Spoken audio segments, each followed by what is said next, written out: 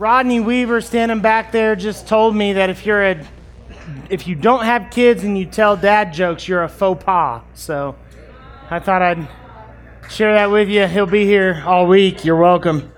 Hey, one of the joys of being a parent, being a father, being a mother, is getting to force your kids to do things that they may not necessarily want to do. And so this morning, I am here to encourage you to force your high school age children and middle school age children to go to camp.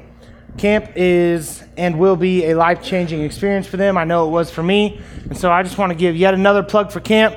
If your child is on the fence about whether or not to go, push them off the fence onto the go side. They will thank you for it later, I promise. Now, I want to take you back today almost as if we had a time machine to May 2008, a less rectangular Paul Huft graduated high school. And right after that, he attends a student life camp at Windermere here in Missouri. Now, while at that camp, I experienced Jesus in a way that I never had before, and it completely changed the course of my life. And it was very soon after that camp that I submitted to the call of ministry because God had made it so abundantly clear to me that that is what He wanted me to do with my life. That event, however, took place after I had already been accepted and committed to go to Drury University to major in engineering. And I continued with that path. The problem was that God and I were at odds. You see, He had made it very, very clear to me that He wanted me to dedicate all of myself, which included my education, at this time in my life to the pursuit of ministry. Now, in my mind, the majority of pastors are bivocational. It's becoming more of an oddity these days to find a pastor who's full-time. And so I was still going to need to make a living, right? So why not be an engineer? They make a good living. I was hoping to have my cake and eat it too, so to speak. But the problem was that I was still holding things back from God. And so this career in engineering was something that I dreamed of. It was something I had done research on, and I thought, this is the plan for me. I love math. I'm going to be a great engineer. I'll make money that is nice, and I will be a pastor, and all will be well. The problem was, as I continued down that career path and continued to ignore what God had wanted for me, I began to really hate engineering. I was just miserable. I didn't want to do it. And so it didn't take me too long to change my major. Well, maybe engineering's not it. I will change my major to mathematics, right? I love math. Math and I have always gotten along, as Forrest would say, like peas and carrots. And things are going to be fantastic. I'll be a math major. Still a lot of stuff I can do. I can make good money being a math major. I'll be a math major, right? I started to hate math. But the problem is, if you knew me then, that was like the complete opposite of who I was. I love math. I still love math to this day. The love for math has been reignited within me. I teach math to special education students throughout the year. I absolutely adore it. I know that's a weird thing to adore, but that's just who I am. You're welcome. But I started to hate it. And so then I said, okay, fine. I will enter a career path of servitude, of service. So I switched my major to education. It didn't last too long either. Started to hate it, which I find very ironic because a few years ago, God had made it abundantly clear to me that He was calling me into education, where I am bivocationally stationed today, is what I will say. It's how I'll say it. I am a teacher. Now, the problem was, it wasn't that I was choosing things that were without joy or in and of themselves bad. Those were good things, worthy pursuits of time. But the problem was, I was choosing to do things that were opposite of God's will for my life at that time. You see, God wanted me to go in one direction, and I was very purposefully going in another. When our wants battle God's wants will win. If you can grasp that right now in your life, no matter how old you are building yourself up for a successful future. When our wants battle God's wants will win. Enter Jonah and giant fish whale thing, right? God's wants will win. But if we're stubborn and we're bullheaded, then God will let us lead ourselves into the destruction that it brings to be misaligned with Him. As I've gotten older, I've realized that happiness is a result of aligning our wants with God's wants and focusing a lot less on circumstance and a lot more on our standing with God. A lot less about where we are right now in our life and a lot more about whether or not we are following the direction that God has laid out for us. And so today we are going to look at exactly that, aligning our wants with God's wants. We're going to be in Joshua. We're going to be in Joshua chapter 7. We're going to see that there was a man in Israel who screwed stuff up for everyone.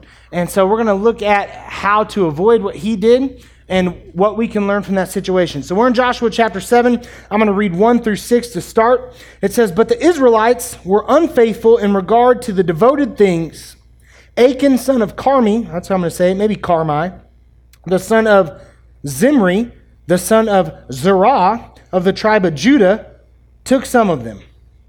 The Lord's anger burned against Israel." So there's these devoted things, right? The devoted things were what God had told the Israelites not to touch, not to keep, to either devote to Him or to completely destroy. Those things were considered devoted things. If God called those things to be given to Him, whether through some sort of offering and gift or destruction, those were the devoted things. Well, here's Achan who decides, I'm going to just take a few of these, right? Put them in my rucksack. Nobody will notice. It'll be okay. Hide them under my tent, all will be well. And so it says that after that in verse 2, "Now Joshua sent men from Jericho to Ai, which is near Beth-aven, to the east of Bethel, and told them, 'Go and spy out the region.' So the men went up and spied out Ai. When they returned to Joshua, they said, 'Not all of the army will have to go up against Ai. Send 2,000 or 3,000 men to take it, and do not weary the whole army, for only a few people live there.' So about 3,000 went up, but they were routed by the men of Ai, who killed about 36 of them. They chased the Israelites from the city gate as far as the stone quarries and struck them down on the slopes. At this, the hearts of the people melted in fear, and it became like water." And then verse 6 says, "Then Joshua tore his clothes," I won't do that today, "fell face down to the ground before the ark of the Lord, remaining there till evening. The elders of Israel did the same and sprinkled dust on their heads, the ultimate sign of mourning and devastation." The problem that we see here is that the Israelites got a little too big for their britches, so to speak. You see, to this point in their conquest, they had experienced nothing but victory. And in fact, they just took down Jericho, which was a stronghold of strongholds. And so as the spies go and they spy out the land of Ai, they see this is nothing compared to Jericho. It's not even close. There's no reason to send the whole army. No reason to get everybody tired. Send 3,000 of us. We'll take care of them. We'll be back in a jiffy. In my mind, they're having like the best time wearing their Yahweh is my homeboy tunics, right? Some sort of leather sandal. I'm sure a few of them were rocking a really awesome mullet type thing. Everything to this point was just like business in the front and party in the back. We're going to go. We're going to enter the land. We're going to win. It's going to be fantastic. I cannot wait. They were listening to God's commands. They were aligning their wants with God's wants. And that was all until they weren't. That was all until they weren't. You see, there's never a more dangerous time for a Christian than on the backside of a victory. And I'm going to explain myself. There's never a more dangerous time for a Christian than on the backside of a victory, because what happens is we start to feel good about ourselves. When I'm talking about a victory, I'm talking about a time where we have aligned ourselves. We are in alignment with God. We are following His will, and we are experiencing the success and the happiness that comes with that alignment. And we start to feel really good about how things are going. Things have not been better. I can't remember a time when they've been better. Me and God are good. I just feel good. Everything's good. And then what happens is we just start throwing darts and hoping that they stick. And we forget that what got us to this place was being aligned with God, and we become easily misaligned because we think we can't lose. All I do is win, right? Until I'm not winning. And it's really easy to get ourselves in this spot if we lose track of what got us there. You see, God had been clear about his expectations. We're talking about the Israelites now. He was very clear about his expectations for the people. And Achan, just one person, yes, one family, but he screwed things up for everyone. What we learn from that is that disobedience breeds defeat. Disobedience breeds defeat. We take it back to my college situation. I was being disobedient. I was still withholding things from God. I was holding on to those reins tightly. I had given almost everything else to God, but this. I still wanted to control it. And that disobedience breeded defeat in my life. I was miserable in everything that I tried. Again, not because they were bad things, but just because at that time in my life, they were not the godly thing to do. Because God had given me a clear focus, and I had chosen to ignore it. And so unfortunately for the rest of the Israelites, they were unaware of what Achan had done, because Achan had kept it secret, right? He wanted to keep some things for himself. He didn't want everybody else to know. And so unbeknownst to them, they send out their warriors, and they are completely and utterly defeated. Victory seemed absolutely certain, and yet they experienced defeat. Oftentimes, defeat comes at the guidance of God. Oftentimes, defeat comes at the guidance of God. Now, I share this story a lot because it's the one that sticks out to me the most. It's the one that had maybe one of the greatest impacts on my life. But I was a football player for the majority of my life leading up to my senior year in high school. You've all heard this story probably. If you haven't, first time for you. That's what my identity was. I broke my back, and that was taken away from me. Now, I didn't see it at first. At first, I was just miserable and angry and upset. I had plans to have football at least take me somewhere. I was going to play football. That's what I was going to do. But I was ignoring God completely in my life at that time. And that defeat that I experienced, although I did not realize it at first, like I said, I know now was at the guidance of God. And while it may not seem like something that's possible, breaking my back was one of the best things that ever happened to me.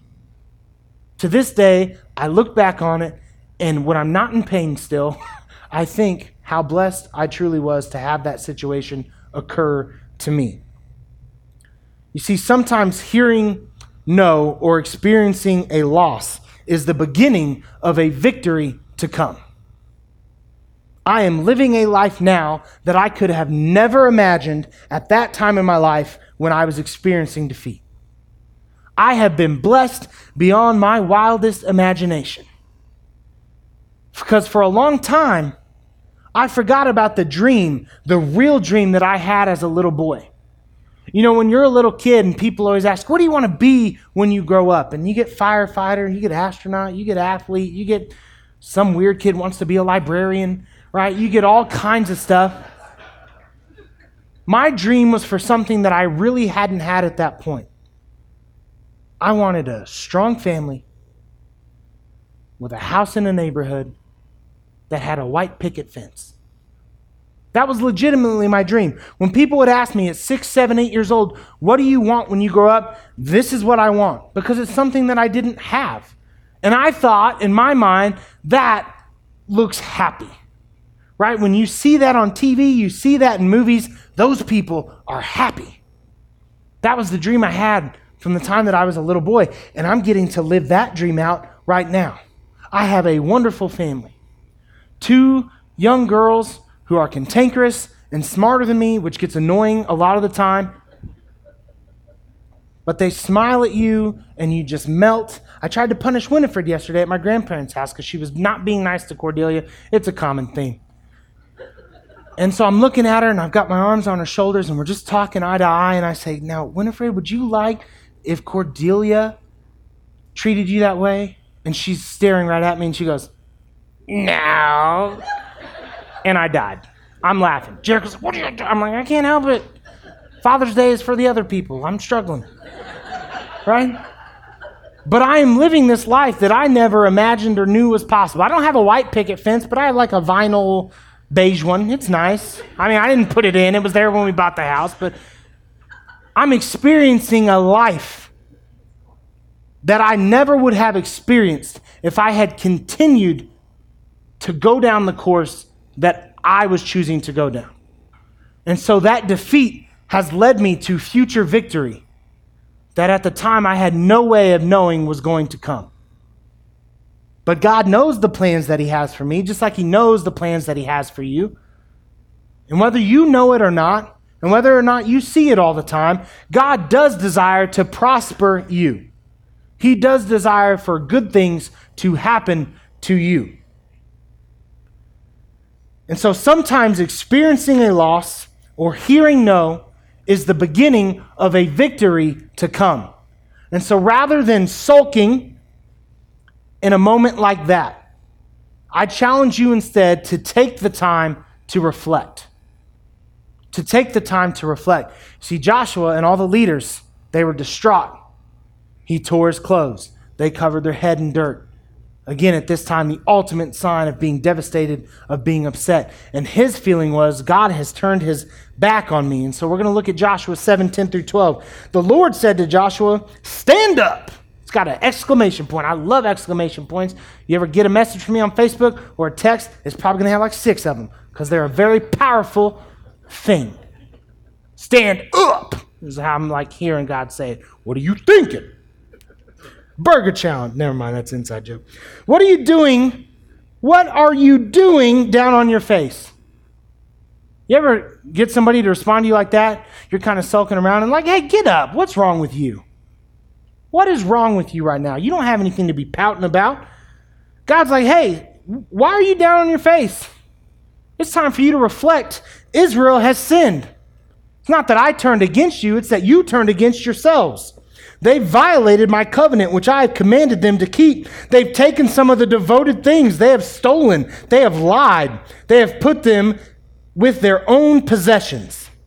That is why the Israelites cannot stand up against their enemies. They turn their backs and run because they have been made liable to destruction.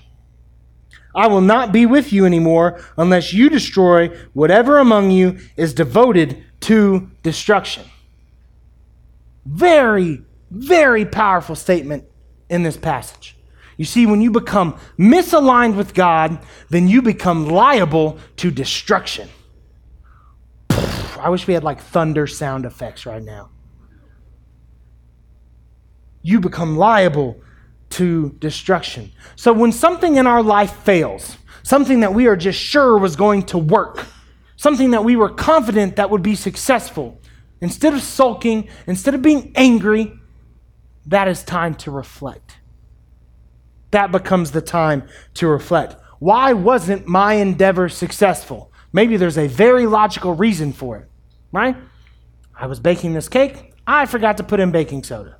That's why it failed, right? Very logical reason. Was this my endeavor or was this God's endeavor? You ever been there? Undertake something and maybe you didn't include God in it too much and it failed, and so then you have to wonder to yourself, I felt like this was the right thing to do. I felt like this was the course of action, but maybe this isn't what God had wanted for me in the first place. Maybe this is just what I wanted. This is where I was leading, but God wasn't leading me there at all. Time to reflect. And if this is God's endeavor and it wasn't successful, then why? Sometimes God will call you to do something. And if you're a go-getter, like so many people in here are, you jump on it right away. And maybe God was putting it in your heart for a future time. Hey, this is what I'm laying before you. I'm trying to prepare you for this. This isn't for right now. This is for your future. It was a lot like that with me in education, right? I had started education from a much younger age, and that pursuit had failed. Was it because God would never lead me in that direction? No. It's just that he wasn't leading me there right then. So sometimes God is calling you to do something, but he may just not be calling you to do it right this second.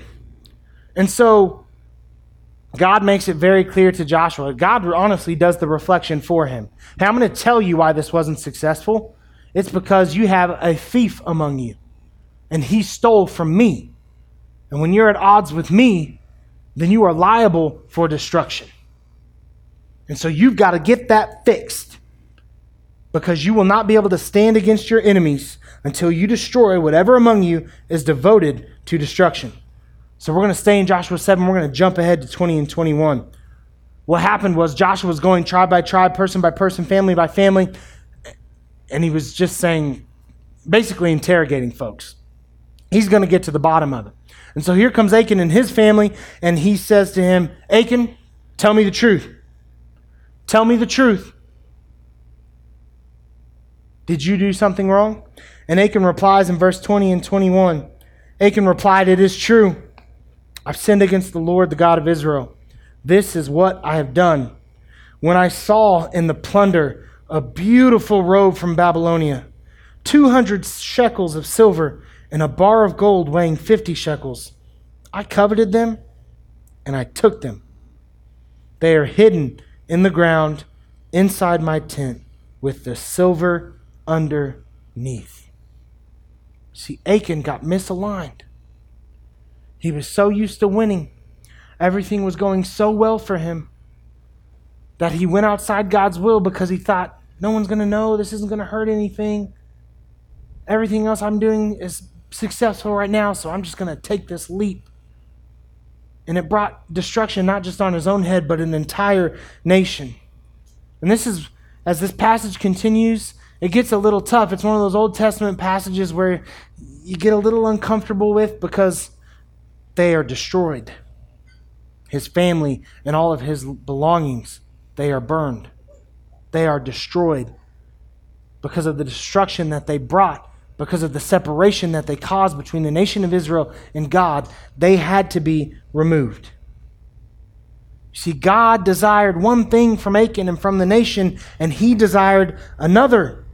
And in order for those Israelites to be successful, they all needed to want the same thing, which is what God wanted for them. Right? Go and obtain this land that I'm giving to you. What do we learn from this? And it's something that the Israelites should have long learned by this point, because they continually did dumb things like this. We have to guard against missing out on God's blessing because our desire is to bless ourselves. I'm going to say that one more time. We have to guard against missing out on God's blessing because our desire is to bless ourselves. It's like we're on a stagecoach with God, right? And he's got the reins. And we're traveling down the path that he's leading us. And all of a sudden, off in the distance, we see something glittery, something shiny, something we want. It's a new car. It's a new house. It's a new spouse. That rhymed. It's someone other than our spouse. Shame on you. It's whatever, fill in the blank. And we grab those reins and we yank hard and we go towards it. See, but what we didn't see between us and that point is the canyon.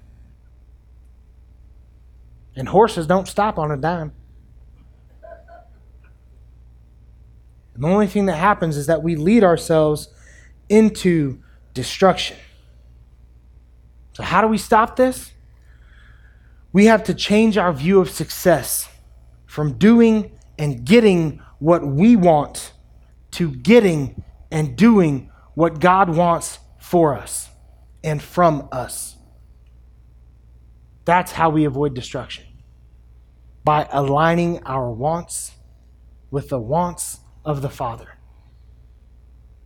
It's not only a statement of faith, it's a statement of trust. It's telling God that I know that you are here to prosper me. And it may not always be in the way that you think that you need. I wanted to be an engineer, not to change the world, not to do good, not to help others, because I was about that money. And I wanted to fill my bank up. And I wanted all the stuff. The fancy house, and the super awesome boat, and the lake house, and the stuff made out of gold that has no reason to be made out of gold. That was my only concern, is how can I make myself rich? Not how can I improve the world around me. God never wanted that for my life. Ever. Not once. Pastor, I'm pretty well to do. Does that mean I'm not living according to God's will? Absolutely not. You know, God calls Christians to do all sorts of things. Some to be preachers, some to be teachers, some to be prophets, some to work in insurance, some to not have that much money, and some to be rich. It takes all kinds to be the body of Christ. It's all about how we get where we get. How do we get where we get? If we've gotten to the place that we are in life because that's where God has led us, then we are rich and we are wealthy, regardless of what any dollar amount may say. That is the relationship that we're to have with Christ.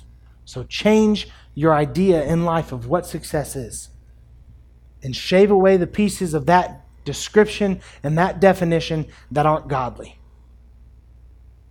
Thank me later. Thank God right now. Let's pray. God, I come to you right now today. I thank you for the blessing that you are in all of our lives. I thank you, God, that you don't just put us here on this earth to let us flounder and falter, but God, you have a plan for each of us. And to experience the fullness of life, and to experience the fullness of every situation that we may come across and find ourselves in, God, we have to align ourselves with you. Our wants, our desires, the things that we think that we need to be what it is that you tell us to want and to desire and to need. Because Scripture makes the principle clear that you are here for our good. You are here to make our lives better. Not to make us rich, not to make us happy all the time, but to make us perfect in our faith, which ultimately is the role that you want us to fulfill in this life. God, may we all desire to be aligned with you. May we all get to a place where we seek that role out above all else.